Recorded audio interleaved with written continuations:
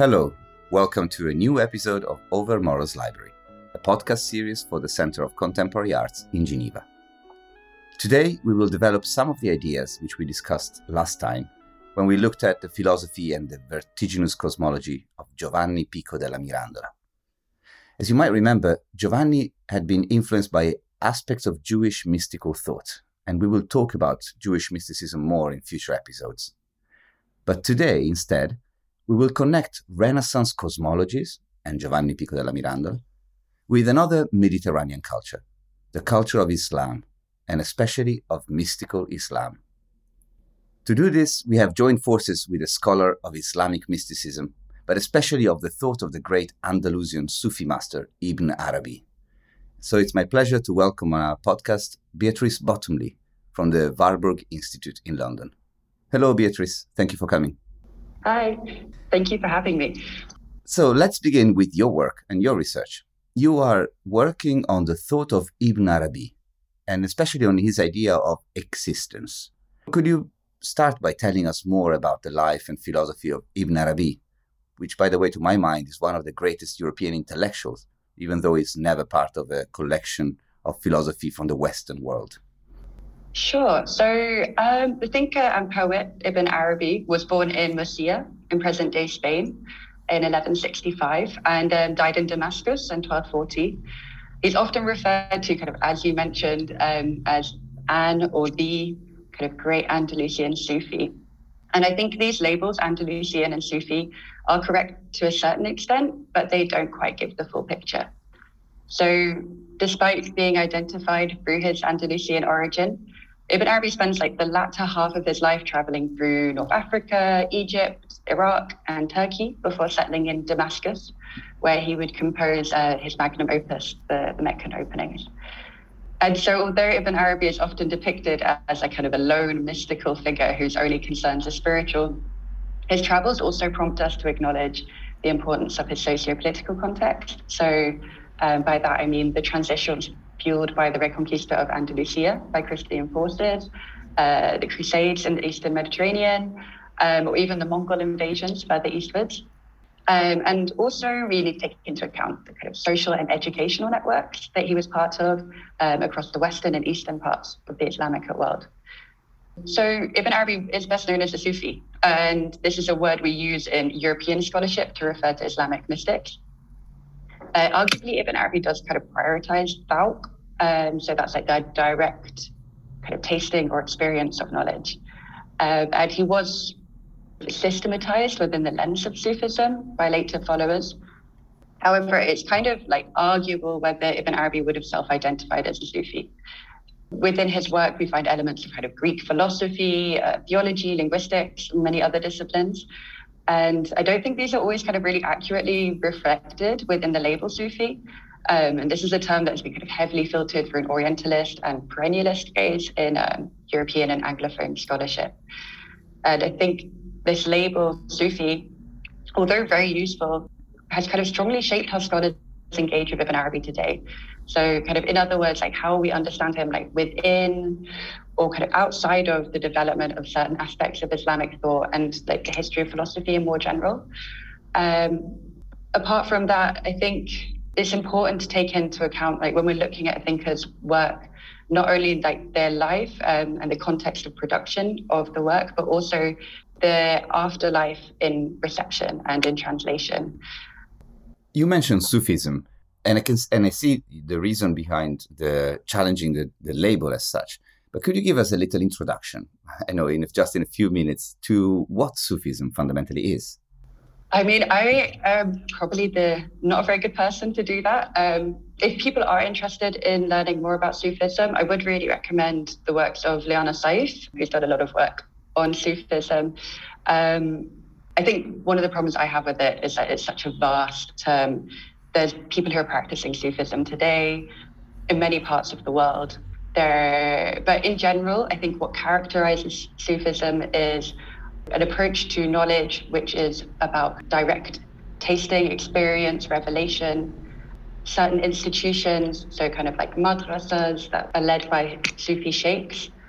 And it's also, attached to certain thinkers as well. So, Ibn Arabi kind of gave birth to a current of thought that is strongly associated with Sufism.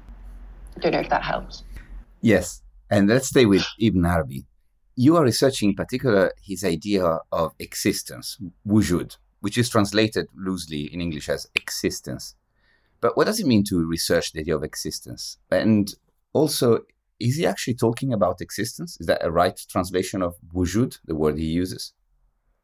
Yeah, I mean, it's a good question. I'm not a philosopher, I'm a translator in background. So kind of in my current project, I'm thinking about the relationship between language and existence, or more broadly between language and ontology.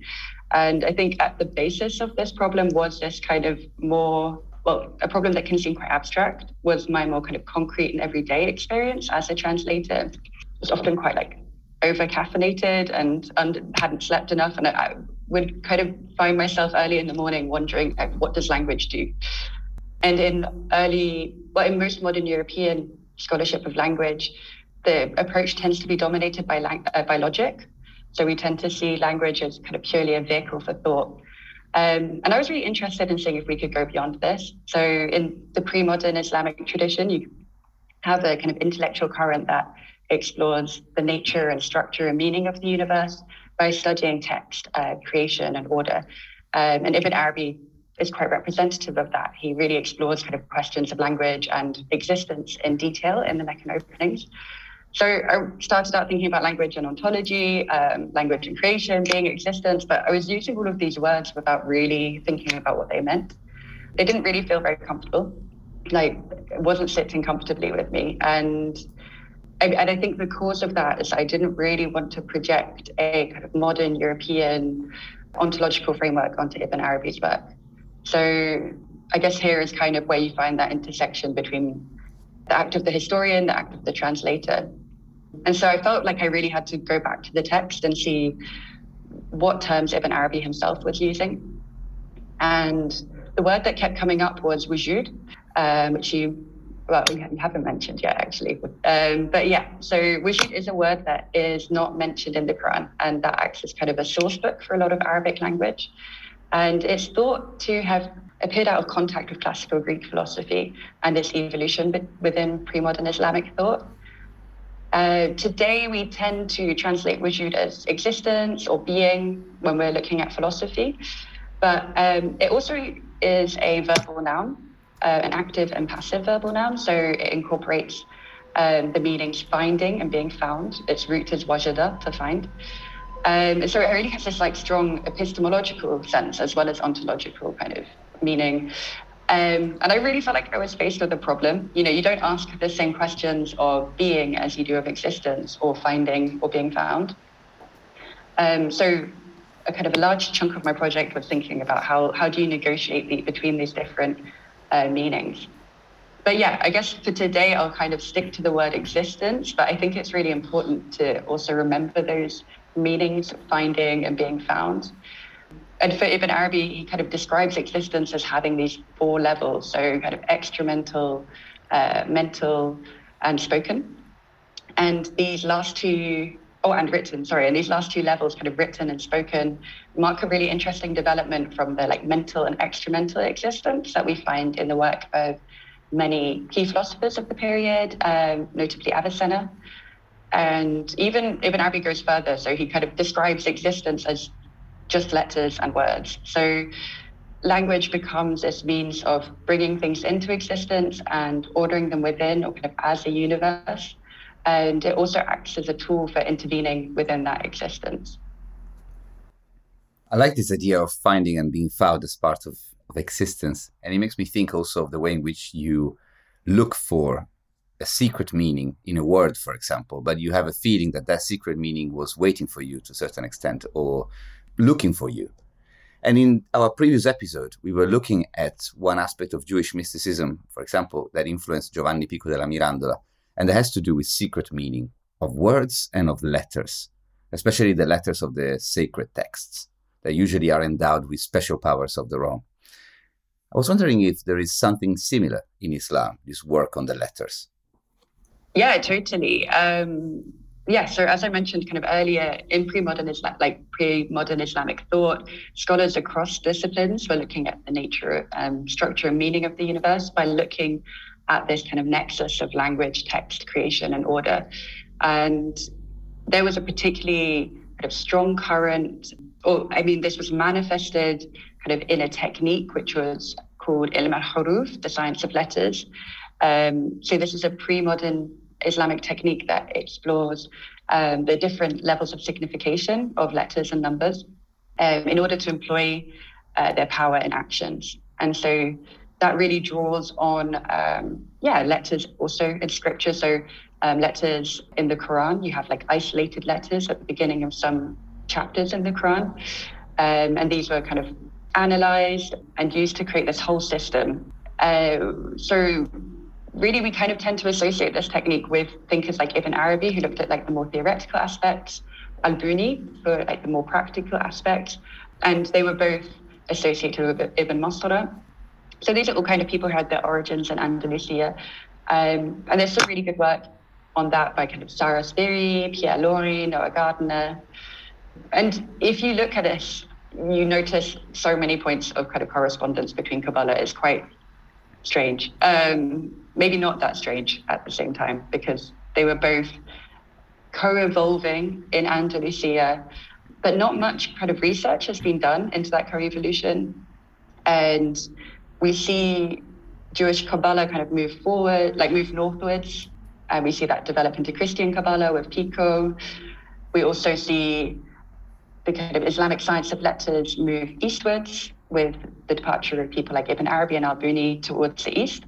And it develops into quite a popular science in the early modern Islamic East. So it's quite widespread in like Safavid and Mughal courts. Matt Melvin Kushki has done some really cool work on that as well. But yeah, what I find really interesting is actually kind of in the science of letters or kind of similar disciplines or techniques like Kabbalah and later in kind of the universal languages developed by people like John Wilkins or John Dee, is not only kind of the way they open up the semiotic understanding of the universe, a semiotic approach to how we are in the world, but they also kind of throw into question the nature of language itself. So we start to rethink what language does, but we also rethink what meaning is and how it's kind of produced between a negotiation of like form and content and of the textual and of the visual. Another aspect of meaning that we found in Giovanni Pico della Mirandola, in general in the Renaissance, was connected with the interpretation of the stars. The Renaissance was in love with the zodiac. And it feels like almost that they invented it in the West, although that's not actually the case, because the science of the zodiac dates to a long, long time before Giovanni Pico della Mirandola, especially in the eastern part of the Mediterranean world. I would like to know if you have, as part of your research, you have looked into the way in which the zodiac was studied or interpreted in the Islamic world. Yeah, definitely. I mean, astronomy and astrology were these kind of key sciences that really underpin the worldview of many scholars of the time. Charles Burnett has done some great work on that, looking at Abu Mashar and his kind of transmission into the Latin West. I mean, in Europe, we tend to kind of focus on the solar zodiac, and the solar zodiac divides the ecliptic of the sun into 12 sections. So these are all marked by constellations that we know as signs of the zodiac. But there was also an alternative zodiac that developed out of the encounter of kind of Islamic, Bedouin and Indian cultures. And that was centered on the revolution of the moon around the earth. And it was divided into 27 or 28 sections, each marked by small star clusters, so which you can still see. I went to go see them with a friend last week. We spotted 4. And in the pre-modern world, lunar mansions, kind of like the solar zodiac, were used to keep time, also to predict the weather, navigate, predict the future as well, and make talismans. And a lot of these techniques were kind of transmitted into the Latin West by translations made by people like Flavius Mithridates, Pico's Hebrew teacher. And yeah, I've actually been looking at this really beautiful manuscript of Flavius Mithridates compilation and translation of a text on the lunar mansions. And the text was apparently written by Ibn al-Khatim, who was an Andalusian astrologer. And I think the text is really interesting because it really acts as this kind of visual and material witness to this interaction between different cultures. It's really beautifully illuminated by like it has these little Florentine kind of miniatures. But yeah, and the lunar mansions also played like a really important role in the science of letters.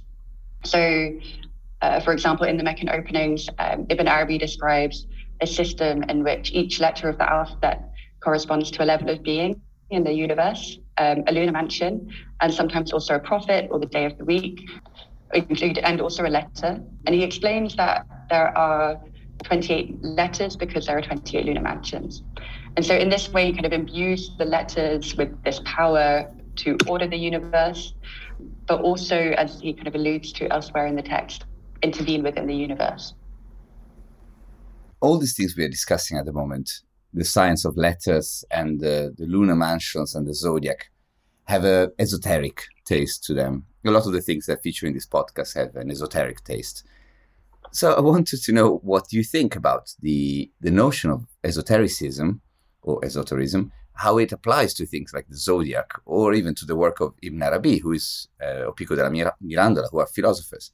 But also, if it makes sense still to talk about esotericism today, if there is space for this. Yeah, it's an interesting question. I've never really been sure what esoteric means.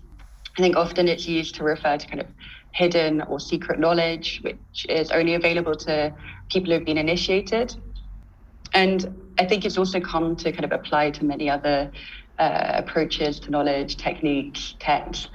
And like Liana Saif and Sajjad Ribsi have also done some really great work on kind of Islamic esotericism and how it has been received in European thought, especially within the context of colonialism.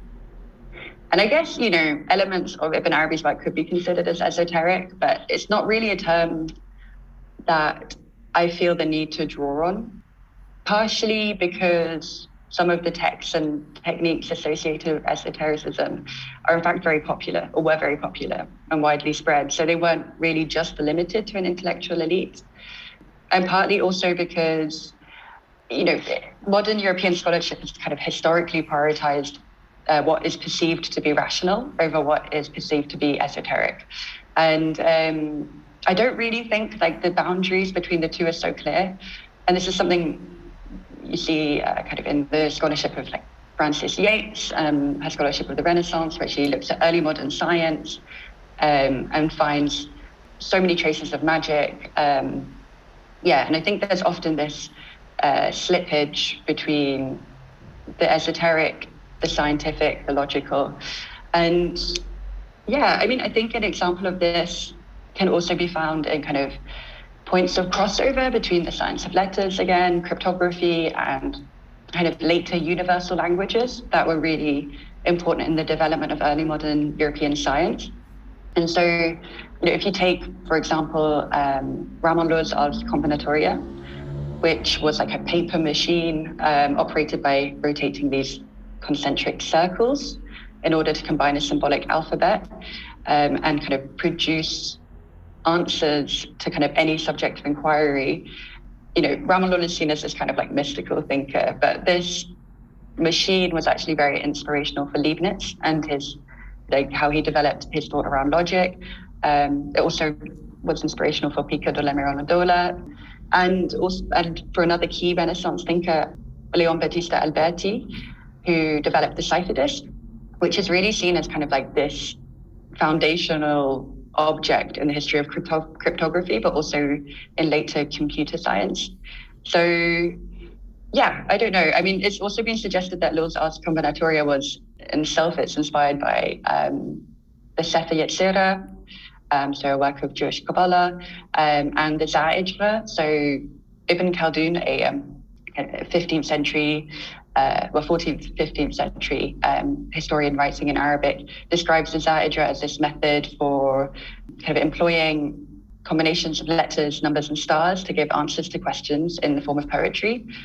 And I think, these kind of three objects, so like the Za'ijra, Llull's Ars Combinatoria, and Alberti cipher disk, which all kind of use the production of combinations of symbols through rotation. Like these three objects really offer kind of like interesting insights into like the surprising correspondences and like interactions between what we could consider as like more logical or more esoteric. Also kind of interesting reflections on like the mechanization of reality and this kind of shift from divination towards kind of permutation and prediction. So yeah, I think the term esoteric can be useful, but I think what I find more interesting or more rich is where it slips up, what is between esoteric and it's the slippage between it and other things. And on the wave of this syncretism between esotericism and other normal things, I would like to ask you my last question, which is the usual question that I ask to our guests. As you know, we are creating here a virtual library for the day after tomorrow. So a library on worlding, worlds ending, and new worlds coming into being. Could you contribute to the library with a few virtual books to add on our shelves? Yeah, I'll try. Hopefully you haven't already got them on your shelves. But I think I'd like to recommend one book and a poem, or like a recording of a poem being read. So the book would be Michel Foucault's Les mots et les choses, translated into English as The Order of Things. And as probably a lot of people know, in this book, Foucault kind of discusses how language is used to validate and order the production of objects of knowledge, and how this kind of underlies the structure of the humanities as a discipline, a practice, and an institution. And he frames this within this idea of kind of the archaeology of the human sciences. And I thought that would be kind of a useful guide to future beings as they kind of unearth traces of our human culture. And I mean, this question also made me think of Kurt Vonnegut's novel Galapagos, in which kind of a large part of humanity is wiped out. So you have like a few survivors who are passengers of a cruise to the Galapagos Islands. And these survivors evolve into these sleek furry creatures with flippers and very small brains. And the only thing that remains from this kind of so-called big brain culture of the earlier humans is the Mandarax. It's a small personal computer that contains 20,000 kind of quotations in thousands of languages. But none of the new humans can understand any of these languages. And so kind of that problem of the Galapagos made me think that it would be good to include something that could be understood by someone who doesn't necessarily understand the content of the words. So I thought of poetry, and I thought of because I think in poetry you can kind of do philosophy with sound, with image, and it doesn't necessarily rely purely on the content of the words. And so, yeah, in that way, I kind of think of Fred Moten as a philosopher who writes philosophy and poetry. And I thought of his poem Dance Warm. And there's a really nice kind of recording of him reading it at the Lute and Drum series in 2015, which is on the Pen Sound website. Yeah, and I think kind of in this poem, it's like snapshots of kind of like intimacy, and you hear people laughing at the poem. It's a really nice insight into kind of the more intimate aspects of human existence. And I think you can really understand it, like not just through the kind of semantic content of the words, but also the effect it has, like how it makes you feel. And the poem Dance Warm ends with this really beautiful line about babies making grammarless babies. And I think that would be a really good place to start for the creation of a new world. Thank you, Beatrice. Thank you for being with us today. And also thank you for the recommendation. So I invite the listeners to go to the Pen website to listen to the poem, and then to come back for the next episode of Overmore's Library, which will be here next time, still in the Center for Contemporary Arts in Geneva. Thank you and goodbye.